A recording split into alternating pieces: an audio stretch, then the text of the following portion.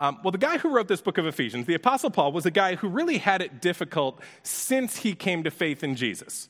I mean, sometimes you become a Christian, and people told you before you were a Christian that you become a Christian, it makes your life better in every way, and then you become a Christian and you realize that they were lying.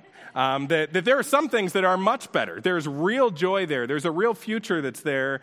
But then there are also some trials that you go through and some difficulties that you live through because you're a Christian. And if there was anyone who had to live through trials and difficulties because he was a Christian, it was the Apostle Paul. His life, from the time that he put his faith in Christ, from a human perspective, went downhill. It got bad fast. I mean, before he knew Jesus, things were good. He was well-educated. He was probably well-liked, respected in the synagogue. He spoke a few different languages, probably traveled pretty often. He had status. He had some wealth. He probably had some local fame. Everything was good for the Apostle Paul, and then Jesus came and disrupted the whole thing. Jesus came and messed all of that up, and he gave him something that was better in a life with Jesus, but he also made a lot of life very difficult. In fact, in one place when Paul's describing some of his trials in 2 Corinthians 11, he says this, "Are they servants of Christ? I'm a better one. I'm talking like a madman, with far greater labors, far more imprisonments, with countless beatings, and often near death." So he's gone from status and education and fame to countless beatings and being near death. 5 times I received at the hands of the Jews 40 lashes less one. 3 times I was beaten with rods. Once I was stoned, which was not just his way of coping with the beatings. This means they threw rocks at him. Like this was bad. He says, not a trip to Colorado. They threw rocks. But he says, 3 times I was shipwrecked. A night and a day I was adrift at sea, on frequent journeys, in danger from rivers, danger from robbers, danger from my own people, danger from Gentiles, danger in the city, danger in the wilderness, danger at sea, danger from false brothers, in toil and hardship, through many a sleepless night, in hunger and thirst, often without food, in cold and exposure. And apart from other things, there's the daily pressure on me of my anxiety for all the churches. Who is weak and I'm not weak? Who is made to fall, and I'm not indignant? If I must boast, I'll boast of the things that show my weakness. The God and Father of the Lord Jesus, he who is blessed forever, knows that I'm not lying. At Damascus, the governor under King Aretas was guarding the city of Damascus in order to seize me, but I was let down in a basket through a window in the wall and escaped his hands. So this life for Jesus, for Paul, had been a difficult one. There had been bad turns left and right, and then he writes this book of Ephesians to some of the people that he had led to Christ in Ephesus while he's probably under house arrest. He describes himself in Ephesians as a prisoner. He says that he's wearing chains, and historically it looks like there was this house that he rented, and he was in that house under arrest, and 5 years after that arrest, he was beheaded for his faith. So things were bad for him in a lot of ways because he was a Christian. Soon he would die because he was a Christian. And you might expect that when he writes these letters that his tone would be nothing but misery. You might expect a lot of, woe is me. My sorrows are so bad. Jesus has been unfair to me. Why is he allowing all this stuff to happen to me? But instead you see something completely different. Look at verse 15. He says, "For this reason, because I have heard of your faith in the Lord Jesus and your love toward all the saints, I do not cease to give thanks for you, remembering you in my prayers." So here he is under house arrest, chains on his feet, headed toward his death, and instead of being focused on his own problems, he's drawing close to God in prayer, and he's thinking about other people. And this is remarkable. I mean, this is a remarkable characteristic that we see in Paul's letters all over the place, that even though his life was bad, even though he was going through sorrows, he has great things to say about the things that he's giving thanks for, about the people that he's ministered to. I mean, you see it in 1 Corinthians, where this is a book where there's so much wrong with the people in Corinth, but in chapter 1, he says, "I don't cease to give thanks to God for you always, night and day, remembering you in my prayers." So he remembers them, he's thankful for them, and he's far more affected by the fact that God has worked in those people than he is by all the deficiencies in those people. He's more affected by the good work of God in his life than he is by all the bad things that are happening, even though the bad things that are happening are really bad. You see it in Philippians where he's in jail, things have gone badly, but then he says, I want you to know, brothers, that what has happened to me has really served to advance the gospel. It seems like he's even in the darkest of circumstances, he's got this spin on things in his mind where he's focused on what's good and what's positive. And the only exception in all of his letters that I know of to him being positive about things is the book of Galatians. And that was a church that was actually running after false gospels where they thought we were saved by Jesus plus something else. And that book is just pretty much him nailing them the whole time. But the rest of his books, he's thankful for things, he's optimistic about things, and it's not that he ignored problems.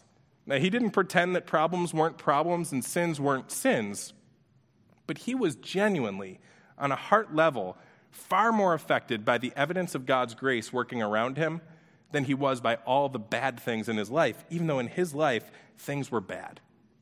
And when we look at this passage, I just think, I want what Paul had, because I know my faith isn't there yet.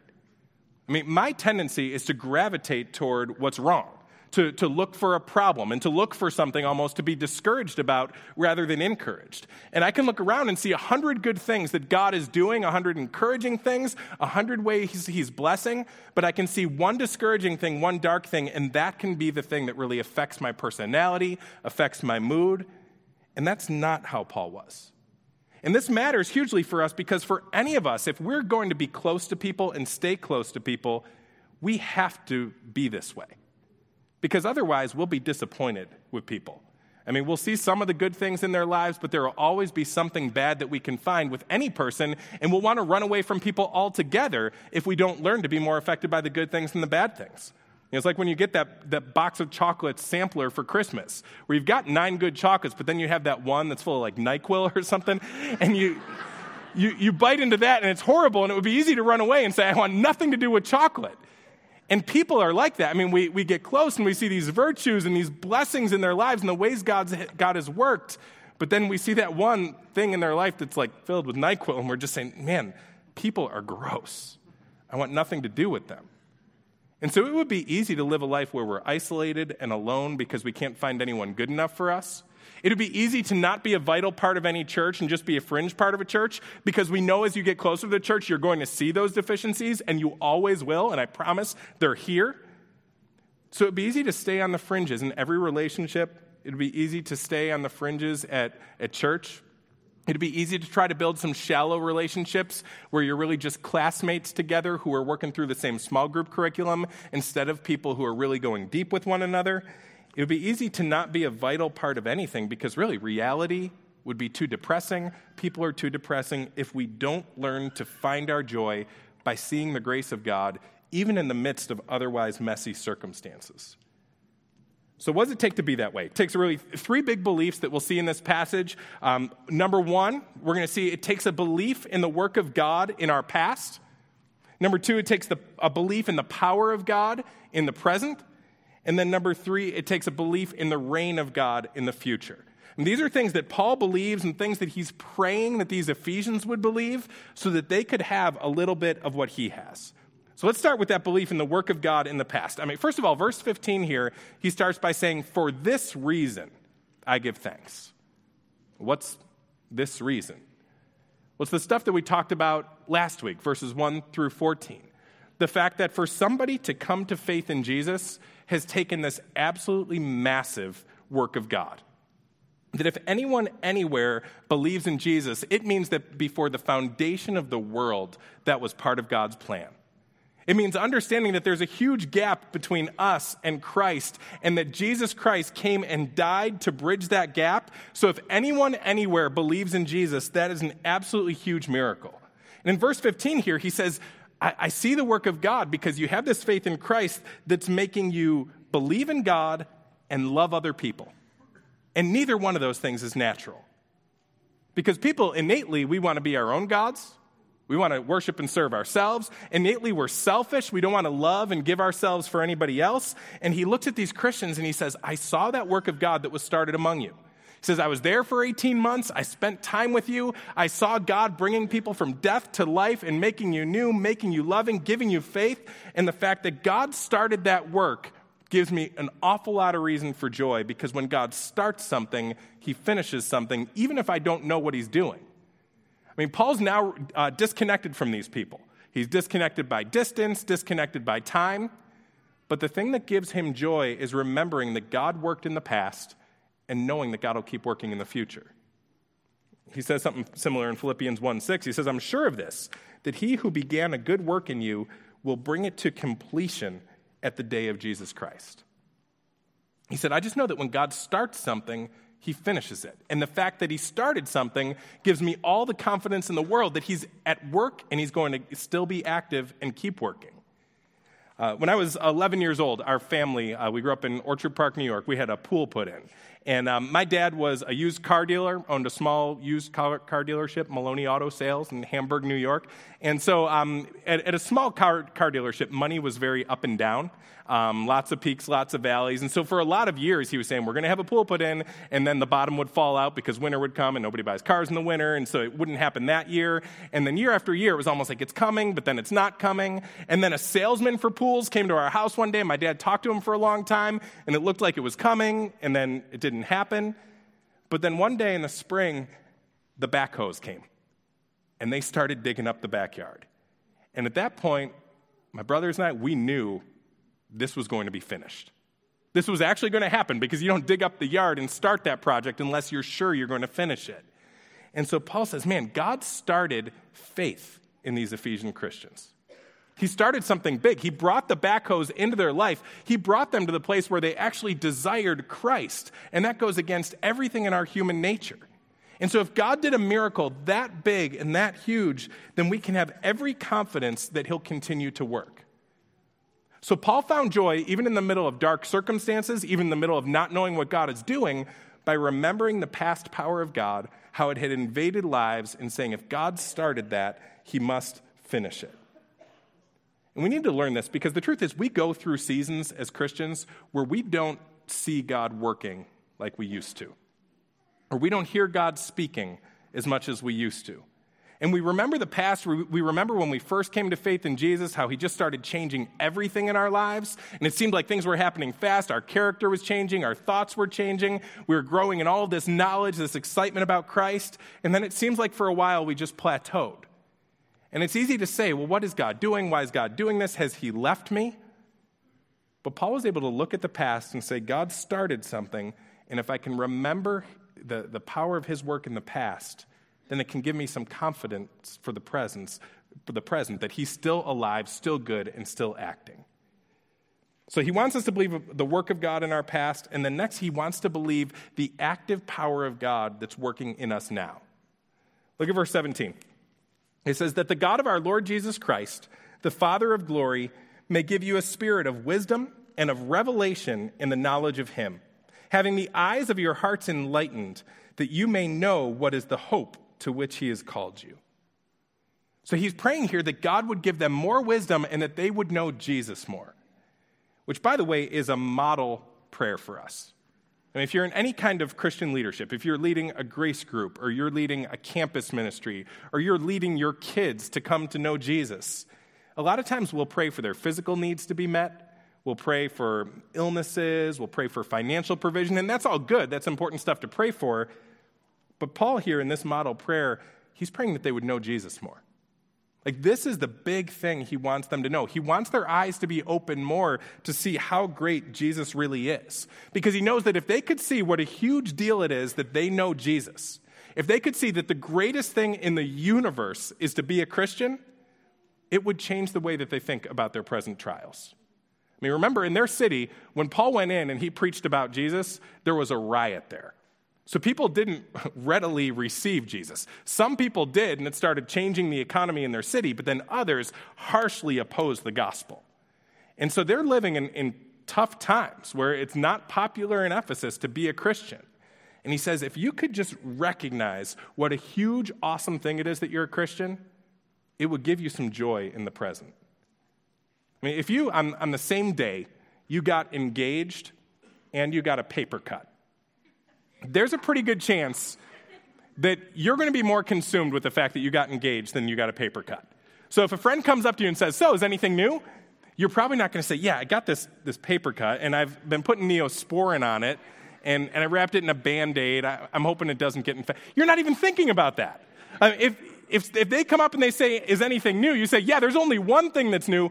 I got engaged. We're getting married. Everything's going to change. My life is heading in a different direction. And then if they say, okay, what's the Band-Aid? You say, oh, I got a paper cut. But I got engaged. Like, that's the big deal. And Paul here says, man, if you could grasp what a huge deal it is that you're a Christian, then it can start to make some of your other trials look a little bit more like paper cuts. I mean, there is nothing better that can happen to a person than that we become a born-again child of God. Nothing better. There's no greater life circumstance. The greatest lottery winner, the greatest, most successful person in the world, the person with the most academic achievement, the person who wins the Super Bowl and has that moment where he's the Super Bowl MVP, it pales in comparison to knowing Jesus Christ. There is nothing better than that. And he's praying, God, open their eyes so that they could see that. If we could see that, if we could see the immense power of God in our lives now, it would definitely change our inability to find joy in our dark circumstances. Because our darkest of circumstances really do end up being those paper cuts compared to the goodness of what's happened to us in us becoming Christians. And then he prays that they would know, next, verse 18, what are the riches of his glorious inheritance in the saints. He says, I want you to know about this inheritance that you have. This would be like if you grew up going to your grandpa's house and you always had this old painting hanging on his wall, and you were always, it kind of has some nostalgic value, and you remember when you were a kid seeing that painting, and then your grandpa passes on and he leaves that painting to you. And then you bring it home and you hang it on the wall, and it doesn't really change your life at all. You look at it and you kind of remember your grandpa. It's got some happy memories, but it hasn't changed anything about the way you live. But then you have a friend come over, and that friend has studied art, and he's just looking at it, and he's fascinated, and he gets close, and he says, that's a Rembrandt. It's a lost Rembrandt painting. Those things can sell for tens of millions of dollars. At that moment, your life has changed. Now, your living room hasn't changed. It looks exactly the same. You have nothing more than you had earlier, but now all of a sudden you recognize how great this thing is that you have, and you start living differently. I mean, if you're worth tens of millions of dollars, there's a pretty good chance that your life changes. You start going to different websites, like the ones that sell the Caribbean cruises in the middle of winter in Rochester, and you say, I can afford that now. I could do that now. Everything's different because you recognize the greatness of what you have. And Paul says, you have Jesus. And that's a huge deal, but sometimes he's just like that painting without meaning that seems to be hanging on the wall. And he says, I want you to know the value of what you have. I want you to know the riches of your inheritance. I mean, do you know what this means that you have Jesus?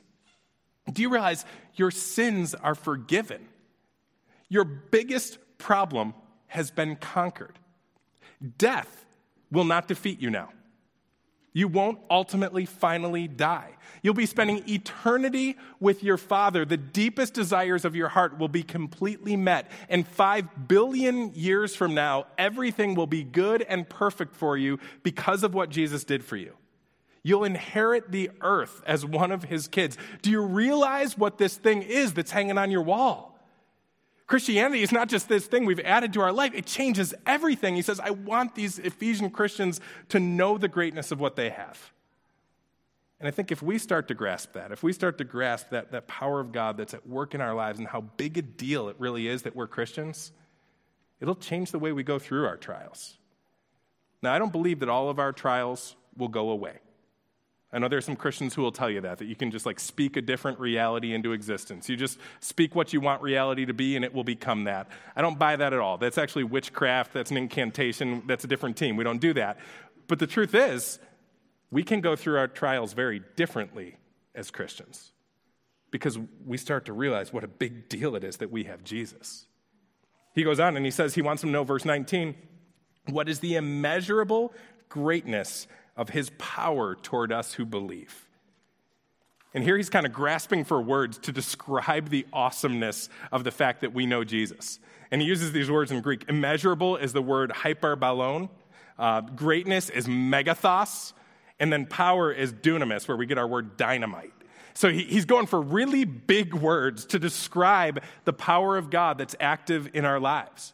He says, I want you to know the hyper, mega power of God that is channeled for you if you believe in Christ. And if you want to know how powerful that power is, he says next, the end of verse 19, according to the working of his great might, that he worked in Christ when he raised him from the dead and seated him at his right hand in heavenly places.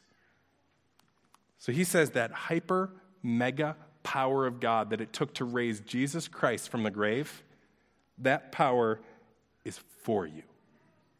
He says, man, if you believe that, that changes the way you react to your trials.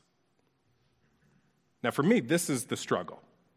My big struggle is not believing that God exists. There will be some passing moments of doubt, but usually they go away pretty quickly because for me, that just seems like an open and shut case. I think I look at nature, I look at the fact that people exist and we're as complex as we are, and pretty quickly I'm able to dismiss doubts about whether God exists or not. It just seems like there's a plan behind all of that. It's not long that I linger on those thoughts about whether God exists. But my big struggle is believing that not only does God exist, but he's for me. That's where it gets hard. Like, I know he's there, but what he's saying here, that the hyper mega power of God is channeled on my behalf, and that God uses that to bless me, God uses that only for my good, that's a hard thing to believe. And sometimes my faith looks a little bit more like demon faith. I mean, demons, when they responded to Jesus, they knew who Jesus was. They believed that he existed. They believed that he was the Son of God. But listen to what one of them says to him in Matthew 8. It says, behold, they cried out, what have you to do with us, O Son of God? Have you come here to torment us before the time? So notice how these demons had some of their theology right. Jesus is the Son of God. But their view of Jesus was that he was there to torment them. And this pretty often can be our view of God. We go through our trials, we go through our difficulties, and it's easy for us to look at God and say, God, are you against me? Because the job situation has stayed the same for years now, and it's not going away. The marriage has just felt broken for years, and it doesn't seem like it's changing. The relational situation hasn't changed. The sickness hasn't changed. And we have this view of God where we say, God, I know you're there, but are you just here to torment me? Are you just messing with me? Is everything just a test? Everything just a trial? Well, demons have belief like that. And Paul says, I want you to know that not only is there this hyper mega power of God that's up there, but it's for you. It's for you. It's never against you. It's never to torment you. You're a Christian. And this is impossible to believe without believing in the cross, because we know that we're guilty. I mean, I know that I've sinned against God. I know that I've been his enemy. And so justice really demands that the hyper mega power of God be against me. It seems like I should be on the wrong end of that. I should be a victim of circumstances all the time because God's using his power against me. But on the cross, the hyper mega power of God was channeled against Jesus, who was innocent. He took all the punishment that I deserve. He took all the wrath that I deserve. I deserve punishment. I deserve hell. I did deserve to have God against me, but Jesus absorbed all of that. And now as a Christian, he's adopted me and called me his son. And I'll tell you this, the power that a good parent has is never against their children. A good parent uses their power for their children. And when God looks at us, he calls us sons and daughters. There can be trials we go through, but those trials are never because the power of God is against us if we're Christians. The power of God was channeled against Jesus. He absorbed it all, and now God is for us. He's working all things together for our good. Everything, every trial, every difficulty, he's working it all out for our good and for his glory. So Paul says, I want you to know what a big deal it is that God's worked in your past. I want you to know that the power of God is channeled for you right now in the present. And then he says, and I want you to know what the reign of God will look like going forward into the future. So verse 21, he talks about the reign of Jesus. He says, he's far above all rule and authority and power and dominion. He's above every name that is named, not only in this age, but also in the one to come. And he has put all things under his feet and gave him as head over all things, which is his body, the fullness of him who fills all in all. She says Jesus is up over everything. Jesus is ruling and reigning. Jesus is the king over the greatest kingdom that's ever been, and his kingdom will march forward, and he will rule over everything. In another place, Scripture says this in Hebrews 12:28, "Therefore, let us be grateful for receiving a kingdom that cannot be shaken. And thus let us offer to God acceptable worship with reverence and awe." She says we as Christians are part of an unshakable kingdom. This kingdom that will move forward where Jesus reigns. But remember where Paul's writing this from. He's writing this from house arrest, chains around his ankles. That doesn't sound like a real powerful kingdom. And you got to wonder, is this kind of like the Canadian girlfriend? When I was in high school, it was there was always the guy who couldn't get a date to the dance. And because he couldn't get a date to the dance, his explanation was, I have this girlfriend, but she lives in Canada. And she can't come. And then it was always, a picture from a magazine. See, this is her. And so the reason that he wasn't at the dance was because Canadian girlfriend couldn't make it. And so you look at this and you say, Paul, do you just kind of have this fictional kingdom that's going on? Like, you're obviously not a very powerful guy.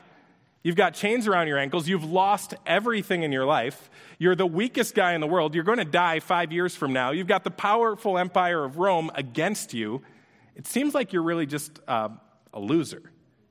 And so are you as a loser making up this whole kingdom to try to make it look like things are not as bad as they are? But actually, this is the very nature of the kingdom that we're part of. The kingdom that Jesus has made us part of doesn't wield power in the same way that the kingdoms of the world do. In the world, you fight your way to the top. You fight, and you get on top of everybody else. You're the most powerful one. You get there by fear, by force, by wealth, and everybody else loses out because you're on top. But in the kingdom of God, the most powerful one there is in our kingdom, our King, Jesus, he went straight to the bottom. He went all the way down. He died on the cross and he was buried in the grave. And that was the greatest moment of power and triumph that there's ever been. So we've got a very real kingdom, but it's a kingdom that flips all the values of the world on their head. Where all the things that we tried to do before to climb our way to the top, we learned are not the way to really get to the top. Jesus says, go to the bottom. The least among you will be the first. The one who gives the most is the one who gets the most. The one who lays his life down and lays his rights down is the one who finds them all again. That's what our kingdom looks like. And so here's Paul in prison, and I don't think he feels like a loser. I think he's seeing that he's kind of sharing some of the sufferings of Christ, that he's following in the footsteps of Christ, that the way to get to the top in this kingdom is by laying down your life, and his life has been laid down. And so he doesn't feel weak at all. He doesn't feel like a victim at all. He is powerful. And this is important for us to get when we go through our trials, because we can just feel like we're victims of them, and we can feel like we're always down, we're always low, we're always under everybody else. We have less than them. We have less power, less money, less influence. We feel like we're at the bottom. Paul says in this kingdom, the bottom is the top. That is where we triumph. We win by losing. We become whole by being broken. And so if you're in one of those trials where it seems like God is breaking you, it feels like you're losing, it feels like you can never get on top, maybe you really are on the top. You're in that place where you're giving all, and your life is looking more and more like Jesus. And if you can start to see that that's how God's kingdom spreads, that's how his reign spreads, as his people lay down their lives and give and serve and love those around them and become less, then you can start to realize maybe this is winning. Maybe this is the place I am supposed to be, closer and closer to where Jesus was at his most powerful moment, which was on a cross. So we really have this kingdom that can't be shaken. We've got some really good news that he's involved us in, and this great kingdom that he's made us part of, and he calls us to see it. And so when you're going through those trials and things are dark, just remember the power of God that's worked in your past. If he started something, he'll finish it. Remember what a big deal it is that you're a Christian, that there's nothing better in the world. And remember that sometimes when you're at the bottom, you actually are at the top. That is the way to have power in this kingdom. So for now, if we could bow our heads and close our eyes, please.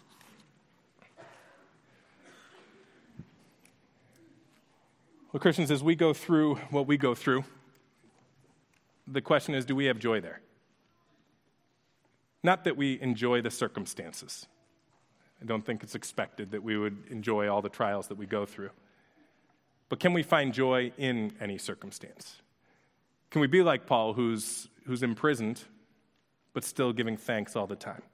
Or do we just get obsessed with our trials and feel like they're the worst thing that could ever happen? We're reminded here that the best thing that could possibly happen to anyone has happened to us. We're Christians. This is far greater than winning the lottery. We have it all.